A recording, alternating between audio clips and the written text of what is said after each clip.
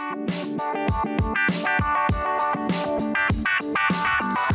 we welcome you to Moving Forward with Young Voices. This is our first broadcast of the new year, and we're happy to welcome a familiar voice back to the program. That would be Juan Pablo Villasmil. How you doing? Happy 2024. Happy 2024. I'm doing great. How are you? Great. Now, of course, you are a Young Voices contributor, but I'm going to ask you, Juan, take a few moments and just tell our listeners a little bit about who you are and what you do. So I'm Juan Pablo. You can call me JP. I write about American culture, foreign policy, and sometimes other cool stuff like domestic politics and elections. And yeah, I'm working for the Spectator World right now, and I'm having a lot of fun with Young Voices. Well, I'm looking at a piece you wrote for USA Today, and I got to tell you, this one strikes a nerve with me because I have kids who are your age, and the title here is, "I believe in the traditional American dream, but it won't be around for my kids to inherit." I catch that vibe from my kids, and they're, most of my kids are grown up now too, and they wonder too, is the American dream still going to be around, for those who will follow us? Talk to me a little bit about what prompted you to write this article in the first place. So my interaction with the American dream, the concept of the American dream, started when I was really young. So I lived in another country, in Venezuela, for most of my childhood. And the concept of the American dream is one people that live outside the U.S. understand as well. Like, the U.S. is this very special place. And then by the end of high school, I started to see a lot of ingratitude. A lot of people refusing to stand up for the flag and things like that. And it was really hard for me to comprehend it until I was in college and I started to have a better grasp on what's catalyzing this sense of resentment toward the country that translates into the repudiation of such dream. So at American University, they did this study, and I was selected as one of the people in the focus group. And I had conversations about what the American dream is with peers of my age. And I realized that all of them did not understand the American dream like I did. And like most people do, actually, like most older people do. In a way, I felt kind of like Alexis de Tocqueville, if that makes sense. Like I come in here with like an outsider's perspective in a certain way, and I see people talking about a concept, and I felt like I was able to make some observations that some people would have been able to do. And that was really shocking for me when I saw that a lot of people did not view the American dream as a concept that relies on resilience and personal responsibility. And it was mostly about just freedom from restraint and happiness, which are not bad. Those are good things, but they're not what the American dream is supposed to encompass, not the way people before us have talked about it. Let's flesh that out a little bit, because I'm sure when people hear the term American dream, everybody kind of has their own idea. Yeah, I think I know what that means. Specifically, though, when I say the American dream, what does that bring to mind for you? So in the article, I discuss this, and I have another one that's similar for Town Hall, in which the American dream is actually a concept that has been used for a while. And initially, the first conception of the American dream was one of a national dream. So, and then that national dream, which again, it's in the title, American Dream, started to become an individualistic one in the sense of owning a home, getting married, buying a car, and so on. But that dream initially was about securing liberty for all and moving forward like a nation, a common dream. And what's funny is that it went from communal to individual and now to narcissistic. Because what we see in the polls is not like a common sense individualistic type of American dream, like, hey, I want to have a family, I want to buy a home. No, it's more of like, I want to be happy, I want to make money, And then marriage, family formation, love for country, they rank much lower in the priority scale of Gen Z individuals. And in a sense, this makes sense. In a sense, this makes sense because when asked about what frustrates them the most, Gen Z answers politics. So they think they're doing better than their parents in every single category, health, making money, everything. But when it comes to politics, they think everything's worse. So instinctually, they blame that on the country. And the American dream has a lot to do with the country. One of the things you point out in your article is that there's a decline in patriotism, and politics can certainly play into that. Are there other factors that might affect why Gen Z doesn't love the U.S. like the boomers do? So I would say that a lot of it has to do with an obsession with diversity. And I don't mean this to say that diversity is inherently bad, but when diversity is treated as sacrosanct in our civil religion, it does hinder other things that matter, like social cohesion. So we become enamored by the idea of difference to such a degree that we've forgotten what unifies us. And I know this sounds like the typical like politician speech, like I sound like Vivek Ramaswamy or something. But it's true. Like it's true. It sounds cheesy, but it's true. We've talked so much about what makes us different, and in a sense, that's good. Like it's good that we're different, that we have different ideas. But what makes us all Americans is to just a really, I don't know, vague idea about equality. No, it used to be like real tangible constitutional principles, institutions, traditions that permeated those institutions. And now it seems to be that like the only thing that for a lot of my peers, you know, that makes us American is just like, we're different, we're diverse. And okay, that's okay, but that won't make us a strong nation by itself. So we've got about 2 minutes left here. Let's talk a little bit about how can we revive the American dream? In your opinion, what would it take to basically, you know, put some optimism back on the table for Gen Z? Oof, that's a really good question. I would say that I don't blame Gen Z, and that's something that I try to do in my Gen Z specific writing. I'm not like a mini boomer saying, guys, we got to do better. I'm one of them. So when I talk about the loneliness epidemic, for example, I'm a part of this. I'm Gen Z. When I talk about the social media addiction, I'm a part of this. I'm Gen Z. I'm one of them. And we have to first acknowledge these problems. And we need our leaders to acknowledge this as well. So a lot of our disgust with the United States doesn't stem from us observing reality and not liking it. It stems from us having problems within ourselves. And that's that culture of narcissism, first of all. But also it has to do with that loneliness epidemic. Gen Z has less sex than generations before us, and not because we're going more to church. Like, think about that. That's absurd.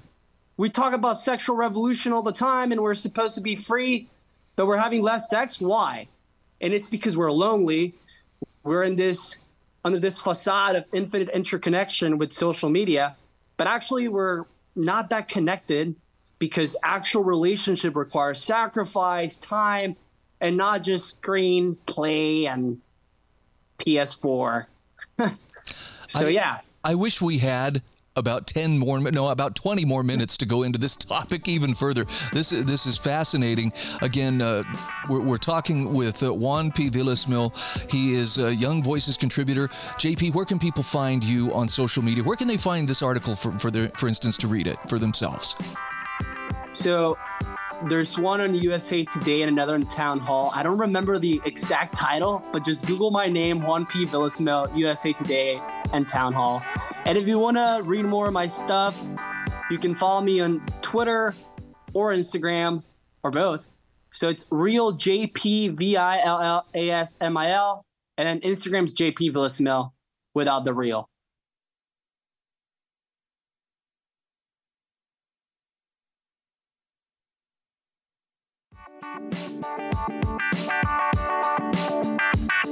Welcome back to Moving Forward with Young Voices. Hey, we're very happy to welcome Jonas Du back to the show. Jonas, for those who are meeting you for the very first time, tell us just a little bit about yourself.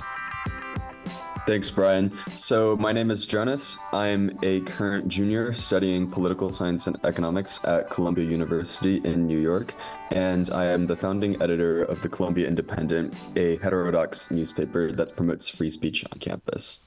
Nice. And we're going to be talking about free speech. And in fact, one of the aspects of free speech that in my experience, the left has really struggled with, and that is the idea that there's hate speech out there, and boy, they want to stamp out hate speech. Of course, it's kind of a fluid definition. So let's start by talking a little bit about hate speech. What does the left mean when they refer to something as hate speech? What are they trying to stop? So, Brian, we've really seen the term hate speech be weaponized by the campus left in recent years to basically encompass anything that they disagree with or they say is contributing to conservatism, contributing towards ideologies that they disagree with, anything from ranging from DEI initiatives, campaigning against that can be considered hate speech, to opposing affirmative action that can be even considered hate speech. And that also includes, what we traditionally think of as hate speech, such as racist speech, sexist speech. It's sort of expanded by definition a lot, and a lot of that is due to sort of the weaponization of speech as a tool to control what is considered acceptable discourse on our college campuses. So now I've heard people, who I'm trying to take them at face value when they say, look, this isn't about imposing thought control or speech codes on people. It's just about insisting that people be polite. I don't believe them, but, I'll say, okay, maybe they're trying to address some kind of a wrong here. You point out in your article, though, there have been some really egregious examples, especially since the Hamas attacks on Israel of October 7th of last year, that are showing a whole new side to how the left views free speech versus hate speech. Talk to me about some of the hypocrisy that you've seen on display on college campuses. Absolutely. So to be clear, as someone who supports the First Amendment, as someone that supports free expression and free speech, I think that colleges should not have any speech codes at all. I think that anything permissible under the First Amendment, including hate speech, should be allowed on college campuses. Otherwise, you risk a lot of censorship of permissible ideas. That being said, you cannot take a position that we should stop hate speech and also take the position of promoting hate speech. And this has been so clear in the campus left after the October 7th attacks. So the same people that have historically been saying we need to disinvite these Israeli officials, we need to disinvite people that are Zionists, we need to disinvite people that we perceive as racist. All of these sort of people have now come out for Hamas. And they have come out in support of terrorism and in support of things and slogans such as, from the river to the sea, or by any means necessary, which to a lot of Jews on campus, which Columbia has a lot of, it feels a lot like hate speech to them. And suddenly they're not so concerned about protecting campus from hate speech. They're more concerned about their own ideological agenda. And it's especially been egregious with Students for Justice from Palestine because they themselves have written op-eds in the Columbia Daily Spectator where they wanted to condemn the appearance of a former Israeli Minister of Justice for saying things that were anti-Palestinian. And here they are, in their official statements, basically condoning terrorism. Wow. Yeah. Hypocrisy is really unbecoming in any setting, but this seems to be a particularly ugly form of it. I appreciate, by the way, Jonas, your clarification. Look, you're not talking about, well, we need to restrict their speech, the way they want to restrict our speech. The best antidote to hate speech, I've always understood, was more free speech. In other words, let people speak, let the best ideas rise to the top, because when we start putting limits out there, we're going to necessarily limit good ideas as well as bad ideas. Absolutely. And we've seen throughout the history of the United States, through the history of the First Amendment, we've learned as a country that when you make certain forms of expression feared, that breeds more hate and that breeds more repression. And we never end up countering those quote unquote harmful ideas. And so, of course, the best solution to combating ideas you disagree with is counter speech. And if colleges all of a sudden try to define hate speech and regulate it, this and that, we're going to have an even more censored environment. And it's going to be even worse than what we're seeing on our college campuses now. Now, it feels like there could be a lot of subjectivity in terms of what one person finds objectionable or hateful. There are some forms of speech that I'm like, man, I don't want my kids hearing F-bombs being dropped and whatnot. To me, that's really ugly speech. At the same time, there are people who think, well, any expression of religious, sentiment is hateful or hurtful to them. Is there a way we could keep all sides happy in terms of, is there a rule of thumb as to when speech is appropriate versus when it isn't? Or is it just kind of, every man for himself in that arena of free speech? I think if we're talking about college campuses, these places where future citizens, future leaders are being educated, there's not really a line you can draw in which you're going to make people happy. At a campus like Columbia, you have so much diversity of people from all 50 states. You have people from different countries coming to study here.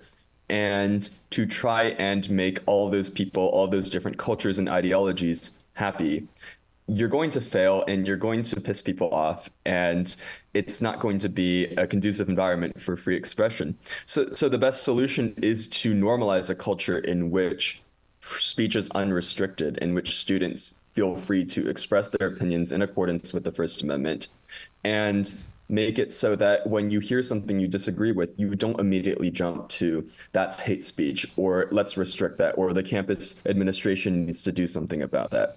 I think if we can build that sort of culture of free expression, then we're all going to be better off, and then people are going to be the most happy. There has to be some kind of personal responsibility at some level here, too. An old friend of mine, this guy was like one of the original libertarian thinkers that I encountered, told me once upon a time, he says, look, either you will decide what ideas you will consider, what images you will view, what things you will listen to, or someone else will choose. And it always struck me. He put that responsibility on me rather than saying, outsource this to somebody who knows what's best for you to see, hear, et cetera, or even consider. What do you think about how we might persuade people to take that responsibility and not try to outsource it to the state, for instance, to police this kind of thought or that kind of thought? Yeah, Brian, this is a huge problem, I think, especially among Gen Z, because especially now what we're seeing is people going even further into their own echo chambers. On social media, where a lot of people are getting their information about campus events relating to the Israel-Hamas war, people are only seeing the things that they want to see. They're only seeing the pro-Israel side or the pro-Palestinian side, and there's rampant misinformation going on both sides, and it's because people are trying to outsource the information, and either consciously or subconsciously, they're doing it in a way that aligns with themselves politically. So it's a really hard problem, but it's something that we can sort of build a culture towards fixing if our institutions, like our colleges, start to emphasize the importance of viewpoint diversity, of the importance of reading things for yourself, of engaging with people who you disagree with, respectful disagreement. And I think if we can build that from the moment students step on campus, we're going to be better off. I love it. Again, we are talking with Jonas Due. He is a Young Voices contributor and a junior at Columbia University. Where can people follow you? Where can they find your writing so that they can check out more of your takes on what's going on? Of course, the best place to find me in my writing is on my X account at Jonas Y Due, JONASYDU. All right, Jonas, great to catch up with you again. Happy 2024 to you. I hope we get to talk again soon. Thanks so much, Brian.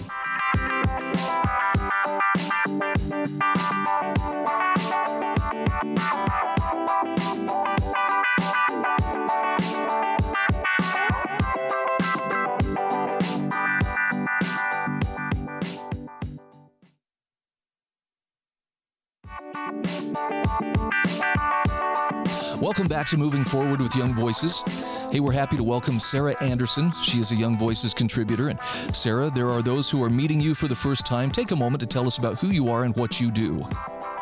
Sure, Brian. Thanks for having me on the show. Like you said, I'm Sarah Anderson. I am the Associate Director of Criminal Justice and Civil Liberties for the R Street Institute. And anyone unfamiliar with the R Street Institute, we're a right-of-center think tank that does research promoting limited effective government. And the issues that I get to work on, criminal justice, are right at the core of that. So glad to be here to talk about it. All right. Being an election year, I know criminal justice reform is one of those topics that it's going to be attractive to a lot of people because there's a lot of need for it. Talk to me about something that took place during Trump's term as president. I needed to be reminded about the First Step Act because, I've slept since then, and apparently I'd forgotten what that was all about. What did the First Step Act, which was enacted in 2018, what did that accomplish? So the First Step Act was a historic bipartisan bill that was passed in 2018 in Congress, signed into law by the law and order president, Donald Trump. And it actually was one of the biggest overhauls of the federal criminal justice system since the war on drugs started in 1970, meaning that it went back and looked in federal code that what is the federal prison system doing right? What is it doing wrong? What is the federal sentencing system doing right and wrong? What is the federal reentry system for those coming out of prison doing right and wrong? And really made a lot of changes to that to lower recidivism rates. And for anyone unfamiliar with the word recidivism, it means reoffense or return to prison for those who have already served some time. So ideally, of course, the goal of your criminal justice system is to have a 0% recidivism rate, right? Whereby nobody who goes through the system ever comes back into it. That's not realistic. We know that around the country, the national recidivism rate, as reported by the Bureau of Prisons, is around 42%. Under the First Step Act, all those who have gone through the programming implemented under the bill, their recidivism rate is about 12%. So that's less than a third of what the national recidivism rate is. So we know that this bill worked, and it's quite an amazing accomplishment to have, divided Congress like we had under President Trump, and to have him sign the bill into law really speaks to the benefits of the limited effective nature of that program. I was surprised as I was reading your article, though, to learn, though, that even other Republican, candidates like Ron DeSantis aren't necessarily so fond of that First Step Act. What is DeSantis's take?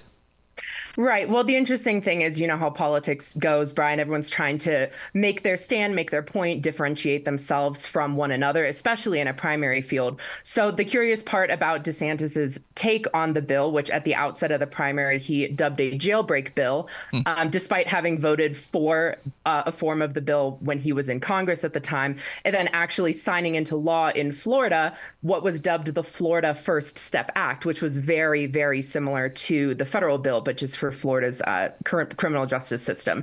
So I would speculate that he's just trying to differentiate himself from Donald Trump in a year, especially last year, when we knew that violent crime was up, right, from the year before. During the pandemic, we saw a couple of rises year over year in violent crime rates. Thankfully, this past year in October, those levels actually dropped back down to pre-pandemic levels. So there's really no need for the tough on crime rhetoric that DeSantis is putting out there. He should stand behind, the things that he actually did in Florida, the things he championed in Congress. And that's what candidates like Chris Christie have done when he gets hit on the controversy around certain bail reforms that come under fire when we talk about public safety. He actually stood up and said, no, what I did in New Jersey when I was governor was the right thing for public safety. It was the right thing for the people, and I'm not going to back down from that. So that's pretty encouraging to see. So where do Democrats land on this? Are they going to try to get any bounce out of this in 2024? Yeah, well, it's interesting because typically Democrats are the ones who are easier to get on board with criminal justice reforms, just because they come at it from a slightly different angle, frequently from the social justice angle, the racial justice angle, which are important things, no doubt. But of course, the justice system is meant to keep people safe, and that has to be the primary goal. And so that's where Republicans and Democrats can really align on this, and that's what happened with the First Step Act. Every single Democrat voted for it, and I believe in the final vote there were 30 Republicans who voted against it in the House, but it was I think it was 366 to 32 or something was the vote in the House when it passed in 2018.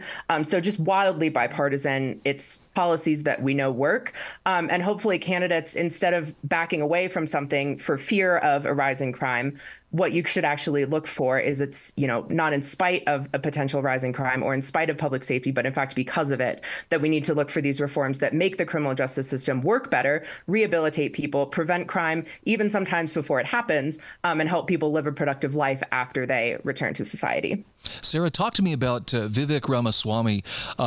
He's making some pretty big waves. Where does he come down on issues like this? That's right. It's tough to say. A lot of his rhetoric, when you listen to it, it's hard to pin down where his policy position would be. But it's certainly no secret that he's made a big appeal to the Trump base. And of course, Trump ended up embracing this type of policy in 2018 and throughout his term as president. And he actually just recently put out his platinum plan for his candidacy into 2024. And that included a commitment to a Second Step Act. So I think if Ramaswamy was smart about it, he would look to also continue those types of things from the person that he's sort of modeling his rhetoric and demeanor after. It would be wise for him to land there. But honestly, tough to say based on the rhetoric that he comes out with sometimes. Okay, another question that comes to mind, too. Sometimes it seems like there's a very different approach to criminal justice in the federal government now. In other words, like there's two tiers, and if you are on the conservative side of things, it's very law and order. On the other hand, Antifa, BLM, and some of the activities they were engaged in the summer of 2020, that kind of gets a pass or gets explained away. For justice to be justice, doesn't it need to be impartial? Is there anything that can be done about de-weaponizing the justice system, at least at the federal level? Yeah, I think it's a really tough thing because, of course, it's just human nature to want the end result that you want. And unfortunately, people sometimes look to weaponize the criminal justice system and say, hey, I think this is how it should be, except for these certain people or these people with these certain types of beliefs. And we can't have that, right? If we're going to have law and order, it does truly have to be law and order where the system treats everybody fairly. And these types of reforms are meant to do exactly that and take away some of the policies that were put into place in the war on drugs in the 70s and 80s that we do know created massive racial disparities in our society, that we do know often criminalize poverty when it doesn't have to be. And that's where the discussion on cash bail and what Chris Christie has done in New Jersey comes into play, where we need a system that does truly treat everybody equally. And this is a policy that people can get around that will do that. Okay, we've got about 2 minutes left. Sarah, what is the second step look like? Is there anybody proposing, step 2? Yeah, well, that's a big question. Of course, we know the First Step Act got at some prison reforms, inside of prison reforms. It got at some sentencing reforms. There was a bill called the Sentencing Reform and Corrections Act, which was sort of the precursor to the First Step Act, which ended up getting combined with a different bill from the House. And they took some of the sentencing reforms out of that in the final package for the First Step Act. So folks could go back and look at some of the reforms that were proposed there, various options for expungement of criminal records, closing of criminal records after an individual has remained crime-free for a certain period of time is obviously a great option to allow somebody to truly move on. There's a lot of evidence that once somebody has remained crime-free for 3, 5, 7 years, depending on the type of offense, they're very, very, very unlikely to commit another offense. So expungement policies could be looked at. Of course, at the federal level, marijuana reform is something that's really important to consider, as the supermajority of states have some form of legal cannabis. It's tough to understand how the federal government has not yet done anything to get in line with that. And then, of course, reentry policies as well, to continue to allow people to be more successful when they return to society and be the productive citizens contributing to the economy that we want them to be. I am so glad you were keeping tabs on this and reporting on it. And I hope we get a chance to talk again in the coming year to see how some of this is playing out. Again, we're talking with Sarah Anderson. She is a Young Voices contributor and also Associate Director of the Criminal Justice and Civil Liberties Program at the R Street Institute. Sarah, tell everyone where they can find you on social media.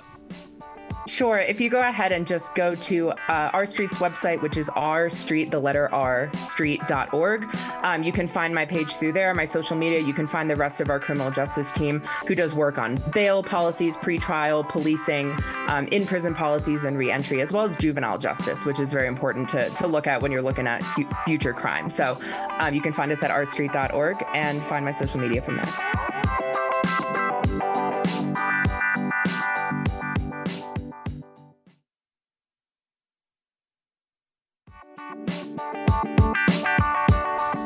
welcome back to Moving Forward with Young Voices. This is our fourth and final segment today.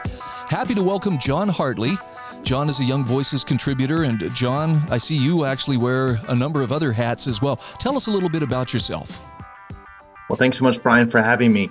So I'm an economist in training at Stanford University. I'm a PhD student there in economics, and I also wear a few other hats at a few think tanks. I'm a senior fellow at the Macdonald-Laurier Institute in Canada. I'm a research fellow at the Foundation for Research on Equal Opportunity, or FREOP. I'm also a research associate at the Hoover Institution. So I usually work on policy things, but usually all related to opportunity and how sort of regulatory barriers hold back the poor in terms of economic mobility. I try to look for good news about the economy, pretty much on a daily basis. I'm not seeing a lot of it at the moment. In fact, I'm seeing a little bit of pessimism, if I can just be honest about it. But I'm looking at an article you wrote for National Review about the Tax Cuts and Jobs Act. And I'll admit, this one got past me. I don't think I really paid much attention when this was passed back in 2018. This is one of those examples, though, of a program that actually did what it was supposed to do. Talk to me a little bit about what that program entailed and how it succeeded. Yeah, well, it's a great question. So you sort of have to roll back the clock in your mind. 6-7 years ago, when the Trump administration got in 2017, they one of the first things that was key on their agenda was passing comprehensive tax reform, namely corporate tax reform. It was something that hadn't been done since the 1980s. Corporate tax rate in the U.S. at the time was 35%, and it was increasingly the highest corporate income tax rate in the OECD. They lowered it to 21%. They passed at the end of 2017. They passed the Tax Cuts and Jobs Act. And this was very much, had Paul Ryan involved. So this is, Republican Senate and House, along with the Trump administration. They passed it late 2017. They said, let's make it go into effect Jan 1, 2018. So they did that. So the massive corporate tax rate cut from 35% to 21%, which actually just puts it in the middle of the pack in terms of OECD corporate tax rates. But they also passed a few other provisions, including automatic expensing or accelerated expensing. This is has to do with sort of depreciation, how you expense depreciation, but it basically makes capital expenditures somewhat more favorable. And the whole sort of underlying economic theory behind lower corporate tax rates in general is that you can incentivize greater fixed investment and greater hiring of individuals, so it makes it easier for corporations. And so there's been a few, so sort of roll forward the clock, 6-7 years or so, there's been a few academic papers that have been written by some very prominent but also very independent economists who, as far as I can tell, have nothing to do with Republican politics or conservative politics in any way whatsoever. And if anything, I'd say are just independent, sort of academic types who usually skew in the other direction. But there's a couple papers now that have come out. One by Patrick Kennedy, who's an assistant professor at University of Chicago Booth School of Business. And so what he did was look at this corporate tax reform as sort of a natural experiment, and sort of compares C corporations to S corporations. These are two different legal distinctions. C corporations essentially got a much bigger tax cut because they were the ones that actually went from the 35% to the 21% rate.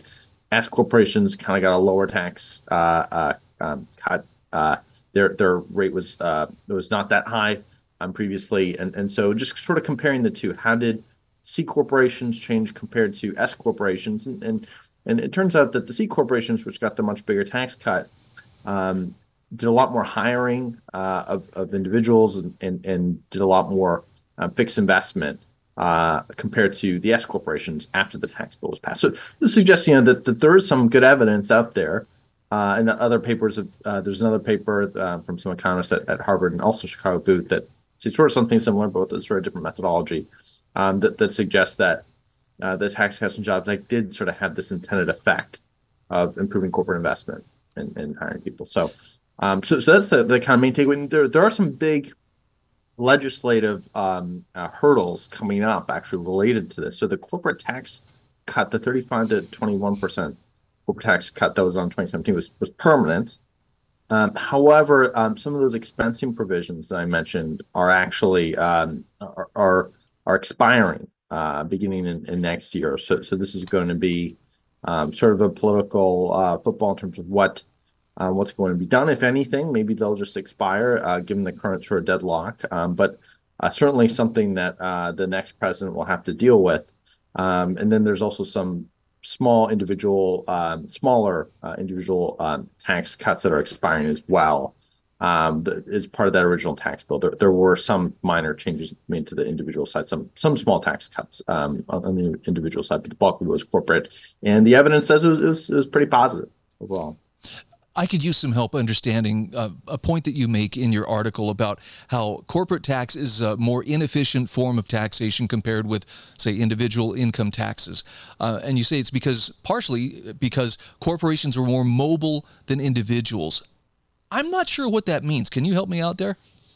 Sure. So, for example, I grew up in Toronto, and in the mid 2010s, at least, Canada had a lower corporate tax rate than the U.S. did. So think before any of this Tax Cuts and Jobs Act business got passed, when the U.S. had a 35% corporate tax rate and Canada had a much lower one. So what happened was, during this time, Burger King, which is a U.S. corporation, did something called a tax inversion, and they essentially had sort of a deal, or sort of like a mergers type deal with a company called Tim Hortons in Canada. And they structured their acquisition or their merger such that that essentially their headquarters would be in Canada, which has the lower corporate tax rate. So the reason by mobile, I mean, it's very easy for corporations to shift where they're especially for multinational corporations that have footprints all over the world. It's really just sort of a legal technicality, some level, where their corporate domicile is.